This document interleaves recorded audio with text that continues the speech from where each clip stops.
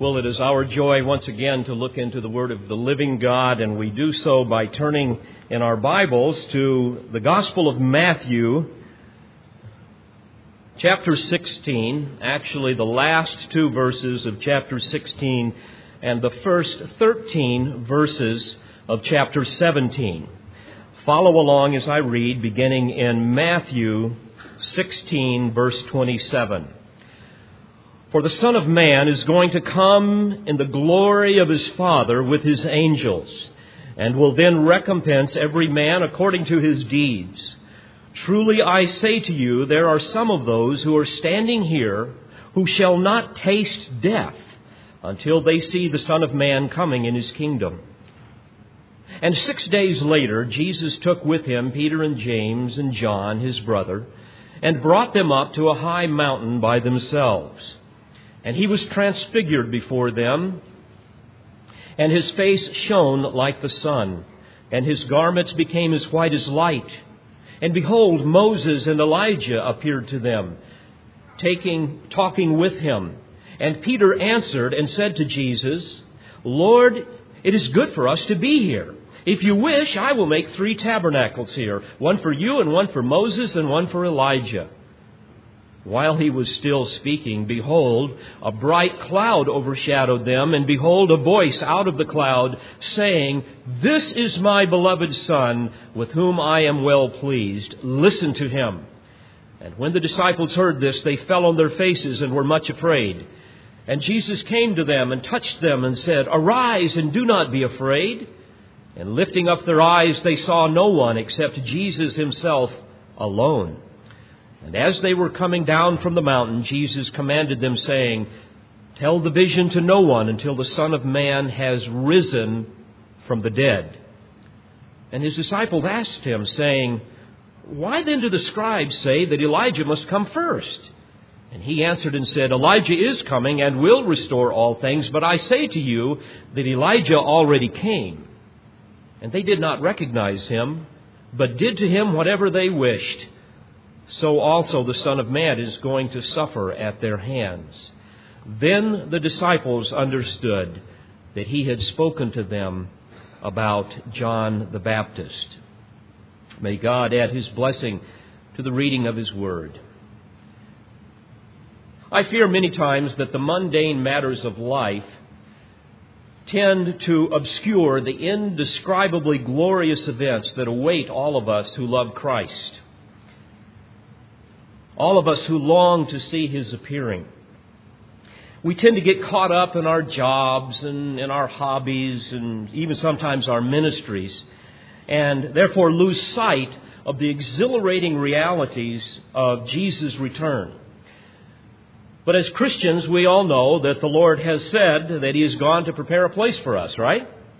And He also said in John 14, If I go to prepare a place for you, I will come again and receive you to myself, that where I am, there you may also be.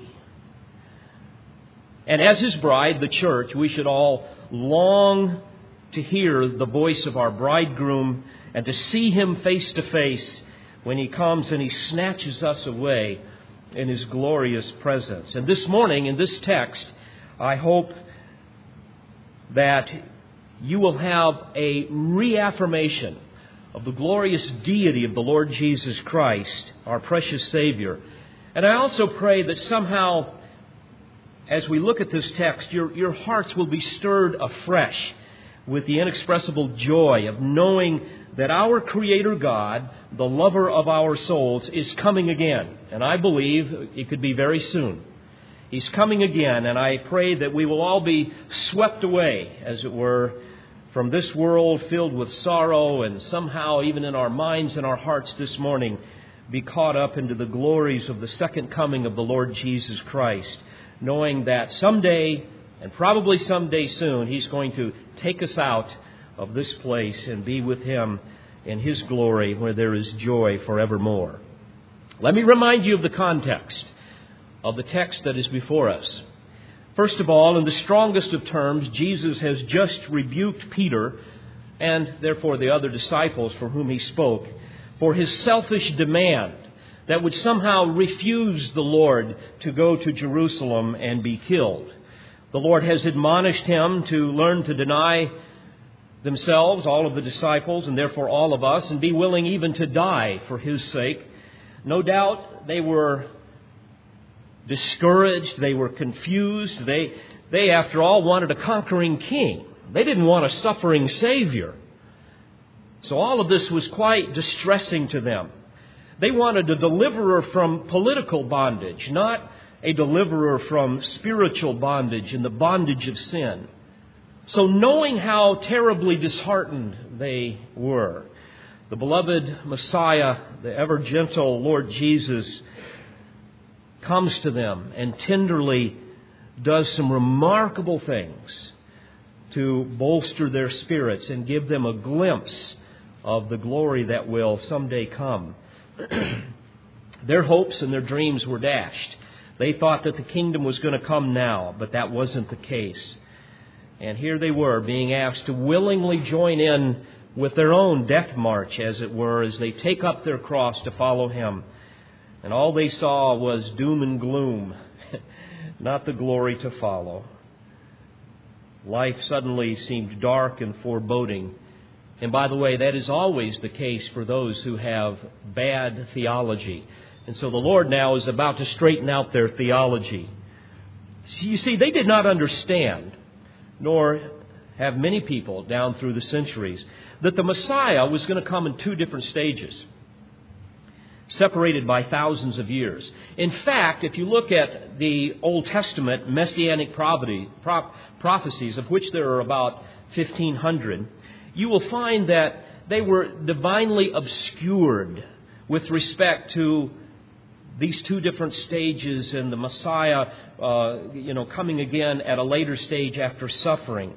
And this, of course, forced all of the saints in the Old Testament days to live by faith and not by sight, and to live in anticipation of both spiritual and physical deliverance. And likewise, those of us in the New Testament, those of us that are living now in the church age, we do not know precisely when the Lord is going to come and snatch us away in the rapture, when this church age is over. But we are repeatedly reminded in His Word that His return for us should be a comforting hope. It should not be something that we dread. And as we wait for Christ, we are told that we are to watch and to be sober. Therefore, the imminency of His return, which, by the way, means that He could return at any moment, and also that there are no predicted events that must intervene before His coming occurs. The imminence of His return is therefore a purifying hope. That's why in 1 John 3:3 we read that everyone who has this hope fixed on Him purifies himself, just as He is pure. And even Peter reminds us in 1 Peter 4:7, but the end of all things is at hand, therefore be serious and watchful in your prayers. So now, Jesus is revealing very clearly that which has been obscured in the Old Testament. In fact, the second coming of Christ is either mentioned or alluded to once in every 25 verses in the New Testament. This would be roughly 320 times. Child of God, please hear me.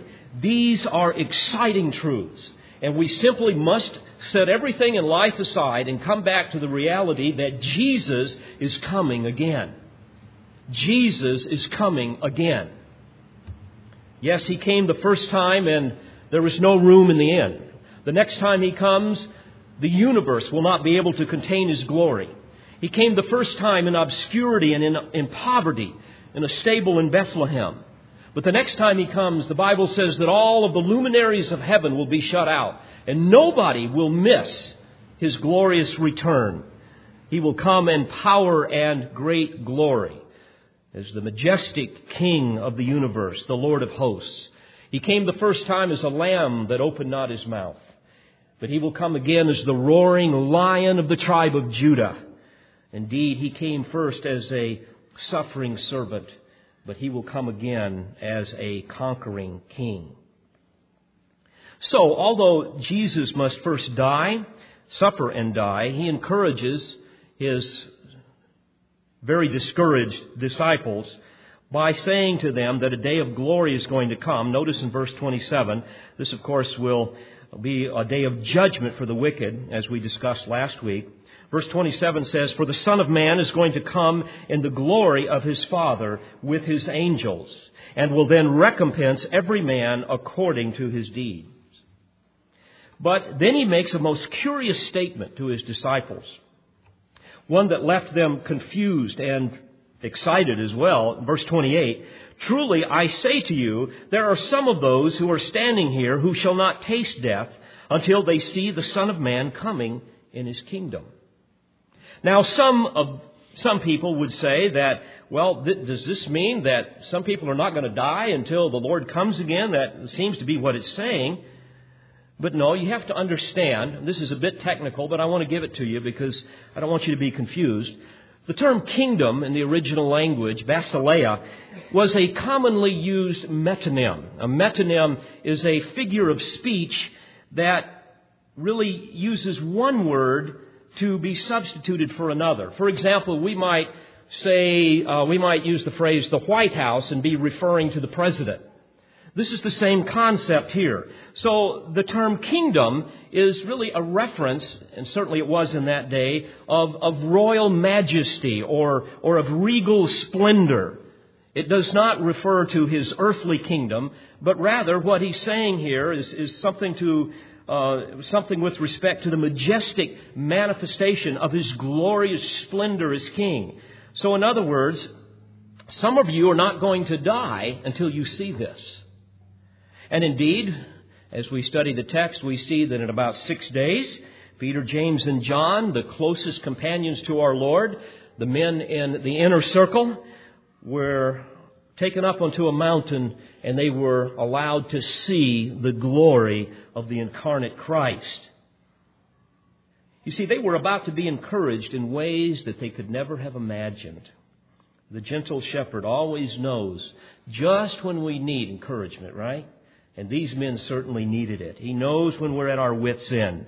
And so Jesus is about to overwhelm them with the ineffable glory of his divinity, giving them an unforgettable glimpse into the future. Jesus is saying to them, in essence, "You men of little faith, quit looking so sour and so sullen. Get your eyes off of the temporal and look beyond your life into the eternal. I want you to trust me. I am going to return in glorious grandeur, the likes of which you have never seen, the likes of which you cannot imagine. And truly I say to you, some of you who are standing here shall not taste death or not die until you see this glorious manifestation of my kingdom." Now, of course, the key for anyone to have this kind of hope, this kind of confidence in the truth of Scripture, is to understand the deity of the Lord Jesus Christ. He is not merely a man like the cults teach, like the Mormons and the Jehovah's Witnesses. Nor was he just some prophet or some good person. He was the Son of God, the true and living God. And friends, might I remind you that if you have a low view of God, you're going to end up with a high view of self. If you have a distorted Jesus, you're going to have a wasted life. If you have a perspective of Jesus that dishonors him, you will end up in an eternity separated from him, in an eternal hell. So in these verses, we really have 5 undeniable confirmations of the deity of Christ, who will come again someday as King of Kings and Lord of Lords. Notice the first confirmation of his deity in verses 1 and 2 of chapter 17. And I would call this the testimony of the Savior.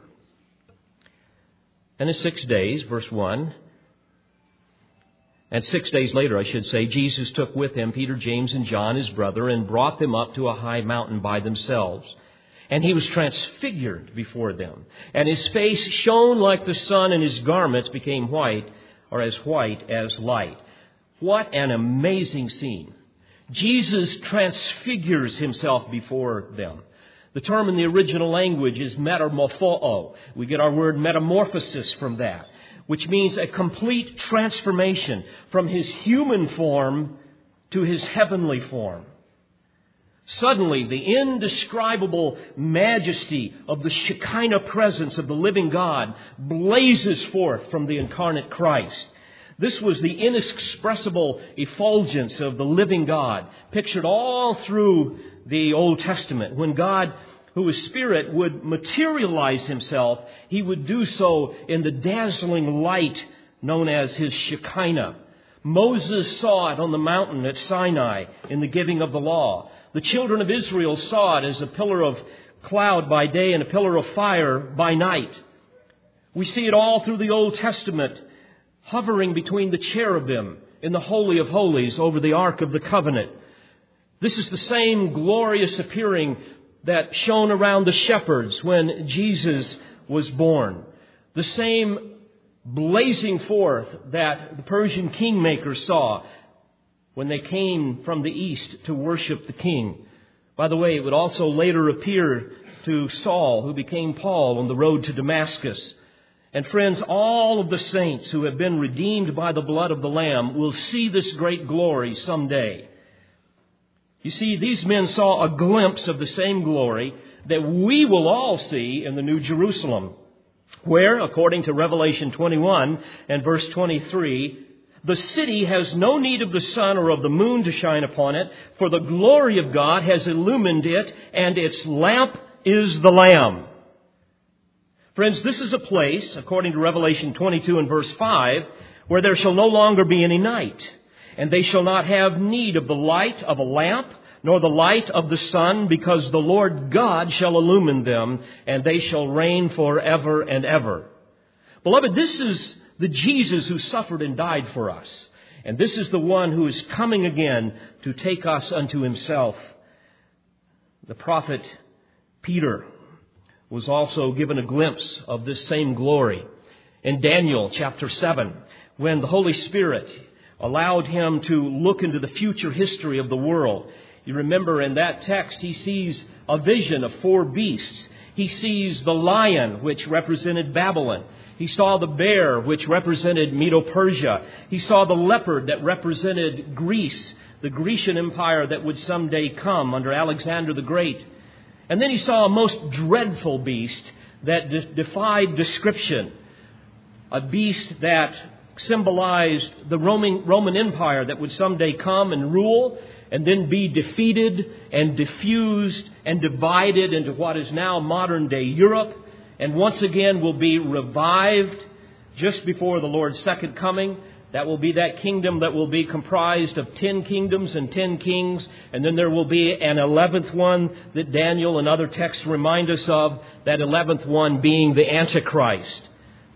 Now I want you to notice the similarity in description of what Daniel saw in Daniel chapter 7, when he saw the vision of the Son of Man, which of course is a reference to Jesus, and the Father, who is the Ancient of Days.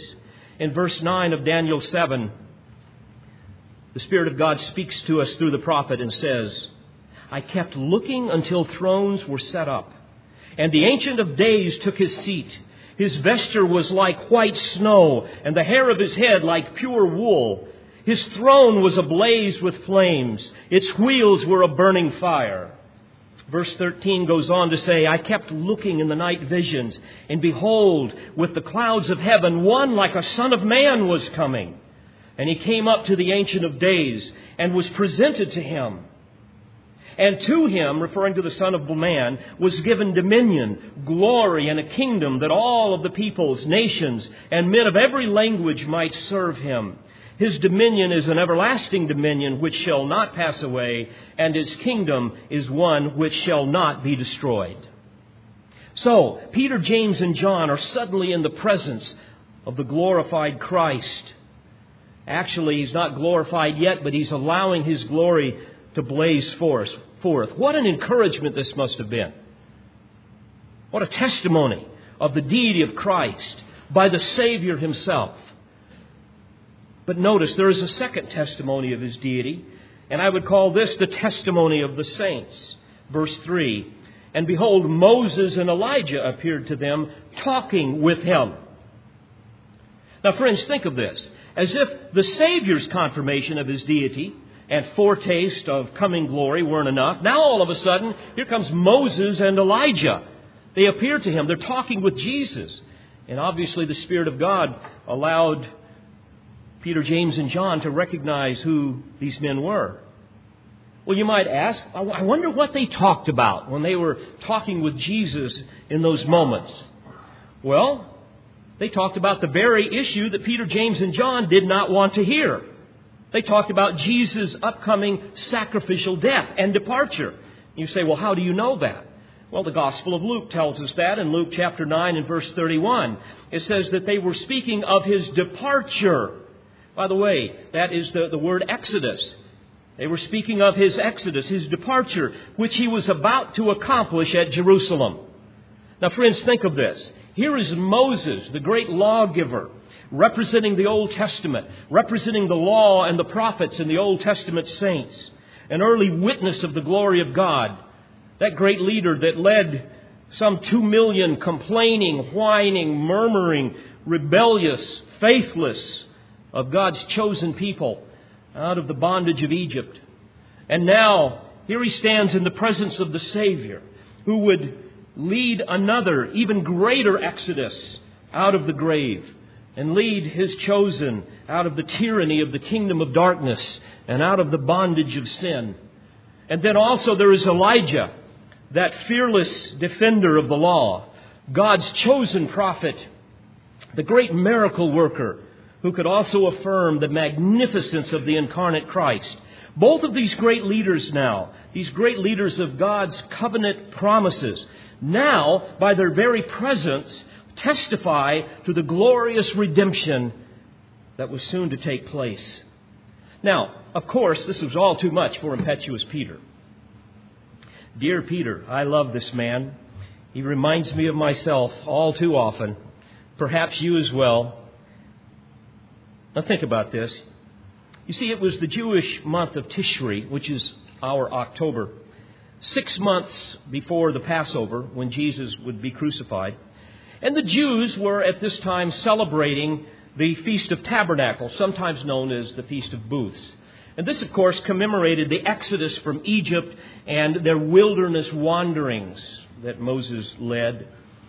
It was a week-long memorial festival celebrating God's preservation and deliverance of his chosen people. And during this time, the people would build little huts, little tabernacles out of branches, and they would live in them for this week, symbolizing the temporary dwellings in the wilderness. Now, because of the fact that this was the season of the Feast of Tabernacles, and Peter is thinking, my goodness, there's Moses and Elijah. I guess we need to build some tabernacles here. By the way, this is a classic example of what happens when you allow your emotions to dictate your theology and then determine your worship. So, what we see, especially if we look at Luke chapter 9 and verse 33, you don't need to turn there, but here's what happens. Luke tells us that as Moses and Elijah were parting from him, so in other words, Moses and Elijah begin to leave the Lord, Peter now speaks up, and we see what he says here in verse 4 of Matthew 17. And Peter answered and said to Jesus, Lord, it is good for us to be here. If you wish, I will make 3 tabernacles here, one for you, one for Moses, one for Elijah. Now, we might also give Peter a little more credit. Maybe he was caught up in the excitement of the glorious kingdom, and he was thinking, maybe it really is going to be here, and maybe the Lord isn't going to die, and maybe he was remembering Zechariah's prophecy. In Zechariah 14, verse 16, we read, when the Lord comes again and establishes his kingdom on earth, it says, Then it will come about that any who are left of all the nations that went against Jerusalem will go up from year to year to worship the King, the Lord of hosts, and to celebrate the Feast of Booths. By the way, folks, this is the only Old Testament festival that we will celebrate during the millennial reign of Christ. And so someday we will all know much more about this great festival. But notice verse 5. God the Father now interrupts Peter's misguided suggestion, born out of raw emotions and out of his ignorance. And in verse 5, it says, while he was still speaking, in other words, God interrupts him, behold, a bright cloud overshadowed them. And behold, a voice out of the cloud saying, this is my beloved Son, with whom I am well pleased. Listen to him. Now, friends, thus far we've seen two testimonies to the deity and the glory of the incarnate Christ. We've seen the testimony of the Savior in His transfiguration. The saints, secondly, with Moses and Elijah, the testimony of the saints. But now, thirdly, here we have the testimony of the Father in verse 5. It's interesting that he uses virtually the same words that he used at Jesus' baptism. And here, again, the Father confirms the divine nature of Christ, calling him my beloved Son. In other words, this is the one, my beloved Son, that is of my very essence and my very nature. This is the one with whom I am well pleased. And it's as though he's saying to Peter, James, and John, listen, guys, stop trying to push your own agenda. Accept the fact that the glorious kingdom is yet future. This is the Lamb of God that must be sacrificed for the sins of the elect. Listen to him. He has already told you clearly in chapter 16, verse 21, that he must go to Jerusalem and suffer many things from the elders and chief priests and scribes and be killed. In other words, be murdered and be raised up on the third day. Listen to him. Well, obviously this got their attention, because in verse 6 we read that when the disciples heard this, they fell on their faces and were much afraid. Friends, this is always the proper response for those who truly fear God, with a reverential fear. We will fall on our faces before divine revelation. We will humble ourselves before the truth of divine disclosure, the very revelation that we have before us this morning. As an interesting note, no doubt Peter remembered the thunderous voice of God coming out of the cloud of glory, because later on he warned the suffering saints in 1 Peter 4, verse 11, saying, whoever speaks, let him speak as it were the utterances of God. And later on he says, so that in all things God may be glorified through Jesus Christ, to whom belongs the glory and dominion forever and ever. Amen. My, what a sobering reminder to anyone who would dare trifle with the truth. So what an amazing scene. Peter, James, and John on their faces before God, trembling in fear. An unforgettable lesson. A preview of the second coming, forever carved into the granite of their minds. And it's interesting that 30 years later, Peter would use this experience as evidence that his words were unlike the words of the false teachers. In 2 Peter chapter 1, beginning in verse 16, he defends the veracity of his teachings. And there he wrote, we did not follow cleverly devised tales when we were eyewitnesses of his majesty. For when he received honor and glory from God the Father, such an utterance as this was made to him by the majestic glory, this is my beloved Son with whom I am well pleased. And we ourselves heard this utterance made from heaven when we were with him on the holy mountain. So indeed, Peter never forgot this incredible scene. How could you? So, with his 3 disciples now consumed with paralyzing fear, the gentle Jesus administers his tender mercies to them. Notice in verses 7 through 9, Jesus came to them and touched them and said, arise and do not be afraid. And lifting up their eyes, they saw no one except Jesus alone. And as they were coming down from the mountain, Jesus commanded them, saying, tell the vision to no one until the Son of Man has risen from the dead. Now, the Jewish multitudes were all ready in a lather to follow Jesus, but for all the wrong reasons. You see, they wanted, again, a conquering king, not a suffering Savior.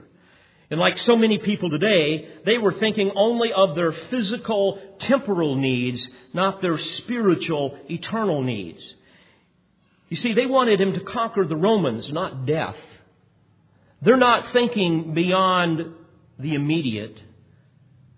And Jesus knew that if Peter, James, and John prematurely went out and started telling everybody what they just saw, it would only add fuel to the fire of the people and ignite a firestorm, and they might try to take him by force as their king. By the way, folks, nothing's really changed in 2,000 years, has it? People still continue to follow Jesus for what they can get, excluding forgiveness, not what they can give. Somehow the glory of his sufferings and the majesty of his second coming are for the most part obscured in a newly invented Jesus. One who is nothing more than a cosmic bellhop heeding the snaps of our selfish fingers. But folks, this is not the real Jesus. The glorious second person of the triune God is not one that somehow we manipulate.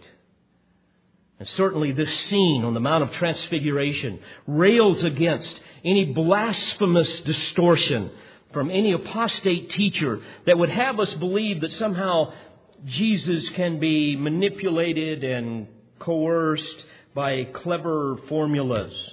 You know, like this whole word faith movement where you visualize what you want and then you speak it into existence as you release the force of faith.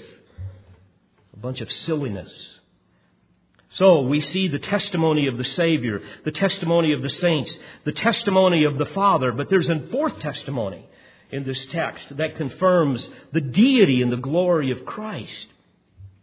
Now, folks, before we look at this and we see this as we look at the whole scene, I just have to say, listen very carefully. We're really on holy ground here. We need to take our shoes off, so to speak. This is precious because before us we have an unimaginable scenario of the combined testimonies of the Savior, the saints, and the Father that really give us a symbol and a preview of the second coming of Christ. Let me explain. Notice these elements.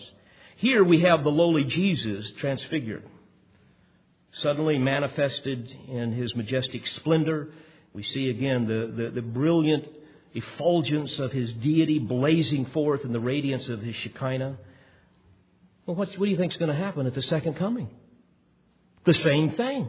Jesus said of himself in Matthew chapter 24, beginning in verse 29, "But immediately after the tribulation of those days, the sun will be darkened, and the moon will not give its light, and the stars will fall from the sky, and the powers of the heavens will be shaken. And then the sign," which again is the Shekinah, the Shekinah of the Son of Man will appear in the sky.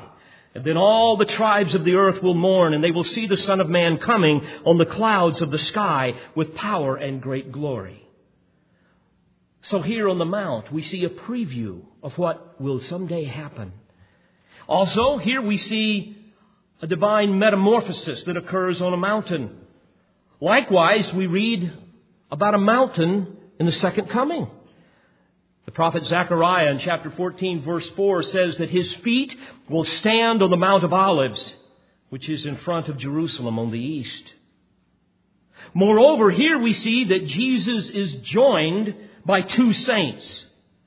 And we know that when Jesus comes again, when he returns, he will come with his saints, according to 1 Thessalonians 3:13 and Jude 14. But he will also come to his saints, 2 Thessalonians 1:10 and Revelation 21, verses 3 through 7. And when he comes to them, he will intimately care for his own possession, even as he attends to his precious disciples, Peter, James, and John. Don't you see the parallel? Here, Jesus is accompanied by Moses, who died, but also by Elijah, who did not die, but as you will recall, was taken up into heaven by a whirlwind. Now catch this. I believe here Moses symbolizes all of the saints who will have died before the Lord's second coming. And Elijah represents those who will be alive at His second coming, those who will likewise not die, even as Elijah did not die, but be snatched away into heaven at the rapture. Here we have God the Father glorifying the Son as He speaks out of a bright cloud that overshadows them. And the prophet Isaiah reminds us in Isaiah 4, verses 4 through 5, that when the Lord has washed away the filth of the daughters of Zion and purged the blood of Jerusalem from her midst, by the spirit of judgment and by the spirit of burning, then the Lord will create above every dwelling place of Mount Zion and above her assemblies a cloud and smoke by day and the shining of a flaming fire by night. For over all the glory there will be a covering. Friends, what a marvelous preview of our Lord's return. Every single event in this glorious scenario is a picture, is a symbol, is a preview, a foretaste of what will happen when the Lord returns.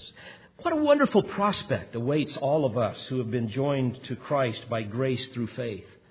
Knowing that a day is going to come when our salvation will be completed. A day of indescribable glory. We don't see it all now, do we? Though we can see much of it in His Word. In fact, the Apostle Paul tells us in 2 Corinthians 3 and verse 18, we all, with unveiled face, beholding as in a mirror referring to the Scripture, the glory of the Lord. In other words, we can see some of this glory as we look intently into the mirror of Scripture. We all, with unveiled face, beholding as in a mirror the glory of the Lord, are being transformed. There's the same word, metamorpho. There is a metamorphosis that occurs as we appear into the glory of the living Christ through His Word. And he says we're being transformed into the same image from glory to glory, just as from the Lord, the Spirit. You see, friends, right now our vision of the glorified Christ is somehow obstructed. And yet, as we look at Scripture, it is unobstructed and it is intimate as we get close to the mirror of Scripture. That's the concept in that text. And see His perfect representation manifested. And so as we continue to gaze at the radiance of His majesty in the light of His Word, we gradually become ever more conformed into His glorious image. Well, there's one final testimony. We see this in the testimony of the Forerunner. We've seen the testimony of the Savior. We've seen the testimony of the saints, the testimony of the Father, and we've even seen here now the testimony of the symbol. But now we have the testimony, lastly, of the Forerunner. Notice verses 10 through 13. His disciples asked Him, saying, "Why then do the scribes say that Elijah must come first?" And by the way, the scribes of that day had really embellished Malachi's prophecy that Elijah was going to precede the Messiah. And so they were looking for the actual Elijah. Verse 11, and he answered and said, "Elijah is coming and will restore all things. But I say to you that Elijah already came. And they did not recognize him, but did to him whatever they wished. So also the Son of Man is going to suffer at their hands." Then the disciples understood that He had spoken to them about John the Baptist. You see, naturally, since they had just seen Elijah, whom Malachi the prophet had predicted, in Malachi 4, verses 5 and 6. Malachi had predicted that Elijah was going to be the forerunner of the Messiah. Well, they just saw Elijah, and so they're thinking, well, why didn't Elijah come before you? We're confused.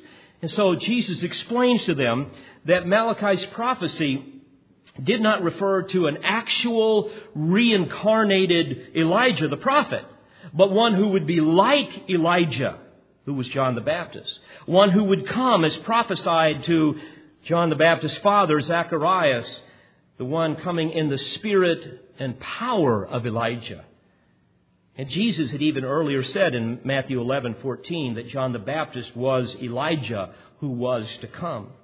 So friends, here's the point. Here we have yet another confirmation that Jesus is indeed the Messiah, the very one whose way was paved by the prophesied forerunner. And so these three witnesses were chosen to see the radiance of His glorification, because soon they were going to see the horrors of His humiliation. I want to try to make this very practical to you in the remaining few minutes that we have this morning. Friends, think of this. Only those who love Christ are able to rejoice in the presence of His glory. If you don't know and love Christ, this is nothing special to you, and you will never see His glory until it's the time of judgment, and then it's too late. But those of us who love Christ can see the glory of Christ in His Word, and there is a gradual metamorphosis that occurs. In fact, in Romans 12:2, we're told not to be conformed to this world, but be transformed by the renewing of your mind. Again, transformed is the same word. It's metamorphosis. So there, what the text is saying, and the grammar would indicate this, is that the renewing of your mind by the power of the Word will cause a metamorphosis to happen within you. You won't even recognize that it's happening. But I would also say that as we look at this, Christ only reveals Himself to a few, but He conceals Himself to many. Isn't it interesting that the Pharisees weren't there and the scribes? Just three men, ordinary men.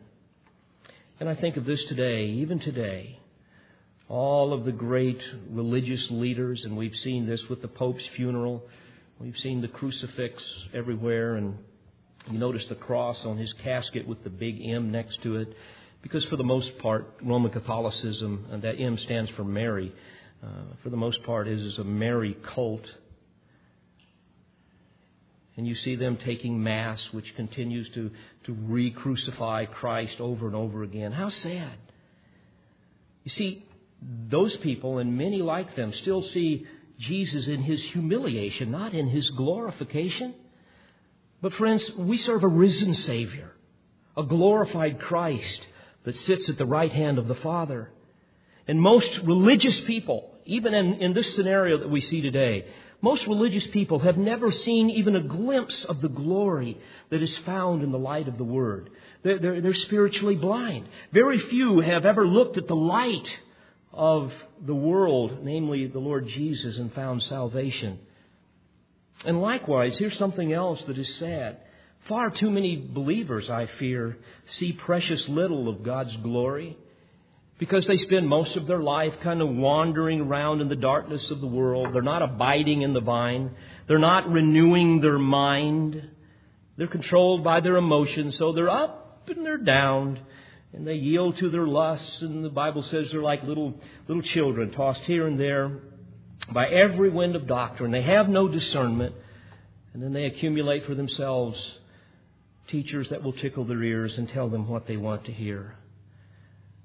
You know, if that is you, dear friend, you may truly know Christ and by His grace someday enter into heaven, but you know nothing of His glory in this life, and that is sad, because you're spiritually undisciplined, and you're lazy, and you're apathetic, and you have no appetite for the Word of God, and you have no secret devotion to God. You say, well, Pastor, that's me many times. What should I do? My recommendation is that you would do what we see modeled here. What happened in this scene? Friends, what you need to do is steal away on a regular basis to some lonely spot and do business with God. And you do it often. You seal out the hustle and bustle of life, and you seek His voice. You immerse yourself in His Word, and you see His glory. And as you communicate with Him, as you separate yourself from the crowd, because He's not going to be in the crowd, He's not going to be in the stadium, He's not going to be in the concert, He's going to be in the lonely places. You need to come away to the mount, and He will reveal His glory to you in the solitude of His presence and there you will find sweet communion. Oh, child of God, we are to be reflectors of His glory. And what is it that causes a Christian's countenance to shine bright? Well, it's not titles. It's not religious robes and vestments and funny little hats. It's not running around doing rituals and burning candles. Dear friends, the countenance of a Christian only shines when, like Moses, that person has spent long hours on the mountain in the presence of the glorified Christ. May I encourage you to that end. And I close this morning with an old hymn that I discovered.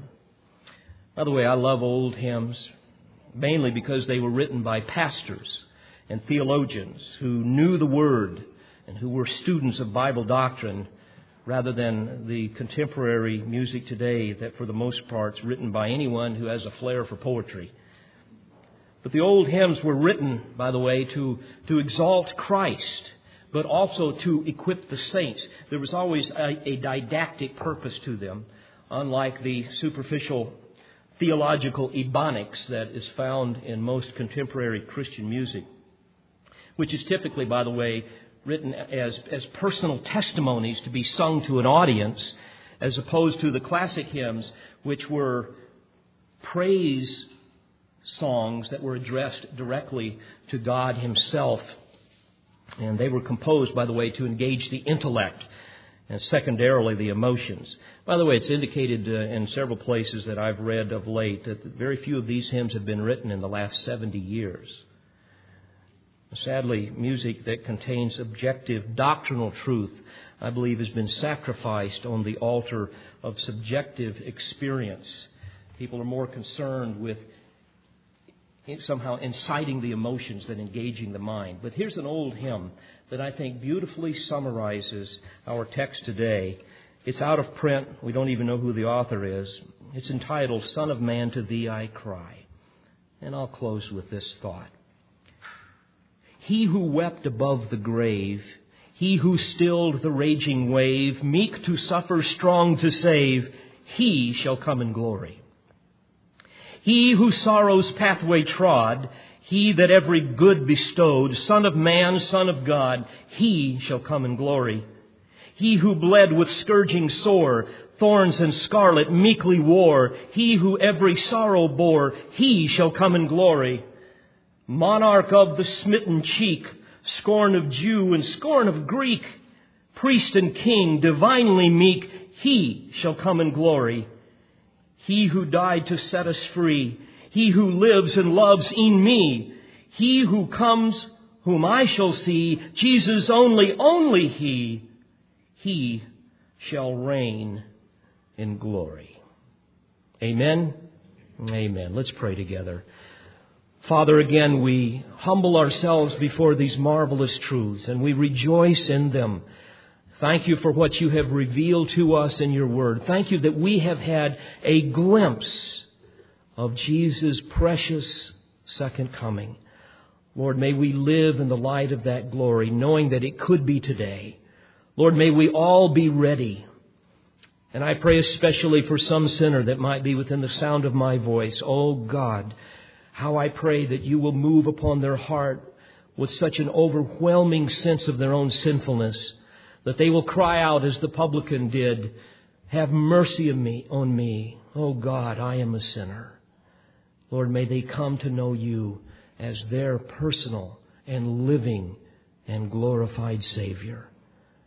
We pray all of this in the precious name of Jesus and for His sake. Amen.